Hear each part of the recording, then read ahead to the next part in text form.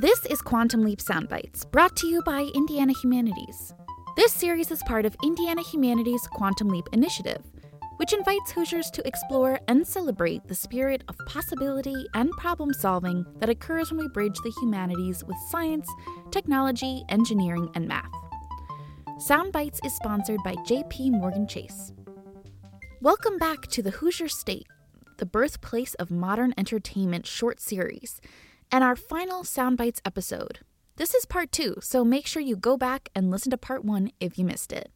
Last time we discussed George Jacobs' world-altering invention of enameled magnet wire and Philo Farnsworth's invention of the first electric television. And as we learned, Jacobs' 1912 invention was key to a wave of telecommunications and entertainment innovation in Fort Wayne. This week, we dive into how these inventions helped pave the way for the first transistor radio and the first video game console, two other innovations that came out of the Hoosier State. Although Philo Farnsworth invented electronic television in 1927, it would be quite a while longer until personal televisions became common household items. In fact, the first piece of technology to really set off the personal electronics movement was the Regency TR1 transistor radio. But before we get into how important this radio became, let's go back to how it got invented. Transistors were first invented by physicists at Bell Labs, the research and development arm of what is now AT&T.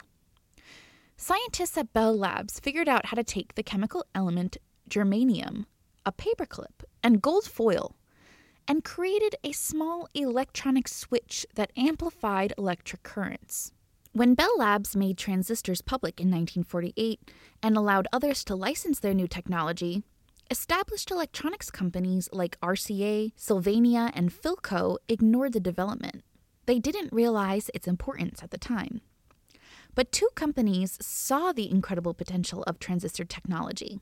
They were Texas Instruments and Indiana-based electronics company, IDEA, who changed their name to Regency Electronics.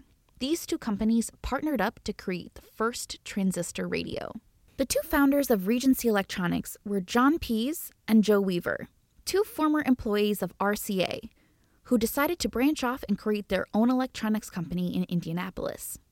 Since they were producing radios already, they decided to give the first small commercial radio a go by using this new transistor technology.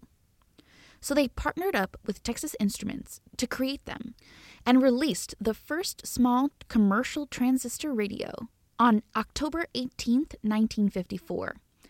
It sold for $49.95, which sounds like a lot of money for the 1950s, but people were willing to pay a lot for this fancy new gadget.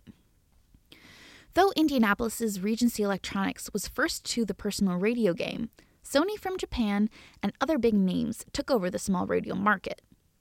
The transistor radio went on to inspire a generation of inventors, including Steve Wozniak from Apple Computers, who said that his pocket transistor radio opened up his world, and in part led to his desire to create personal computers. Bill Gates has also said, "Without the invention of the transistor, I'm quite sure that the PC would not exist as we know it today." Why was the transistor radio so influential? Because the transistor is an early version of a semiconductor chip. Semiconductor chips are built with thousands, sometimes millions of transistors, and are inside nearly all of the electronics we use today.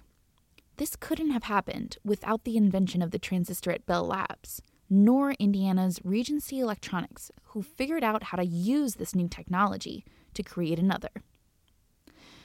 Which leads us to our final Hoosier invention of the season, the first video game console, manufactured by Magnavox in Fort Wayne, Indiana. Magnavox was another large electronics company that moved to Fort Wayne, Indiana in the 1930s to be closer to the manufacturing of enameled magnet wire that George Jacobs invented. It was an essential component of electronics, and Fort Wayne was manufacturing a lot of it. Ralph Henry Bayer brought his invention, a game box that you could hook up to your TV, to the company in the late 1960s. By 1971, he had filed a patent, and by 1972, Magnavox purchased and began manufacturing the very first video game console. Since that time, video games have transformed the way we play and interact with each other.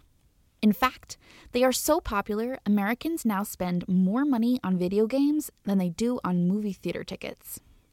As you can see, the story of modern entertainment has deep roots in the innovative spirit and manufacturing culture of Indiana.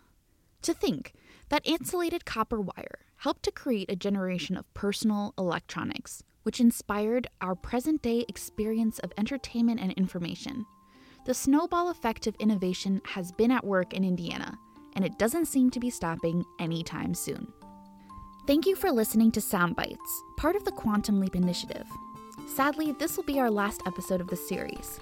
But if you are craving content about Hoosier innovation, be sure to check out our previous episodes on the Indiana Humanities website or at soundcloud.com/Quantum Leap Soundbites. Indiana Humanities connects people, opens minds, and enriches lives. This has been Quantum Leap Soundbites, brought to you by JP Morgan Chase, and I'm Sandra Burton.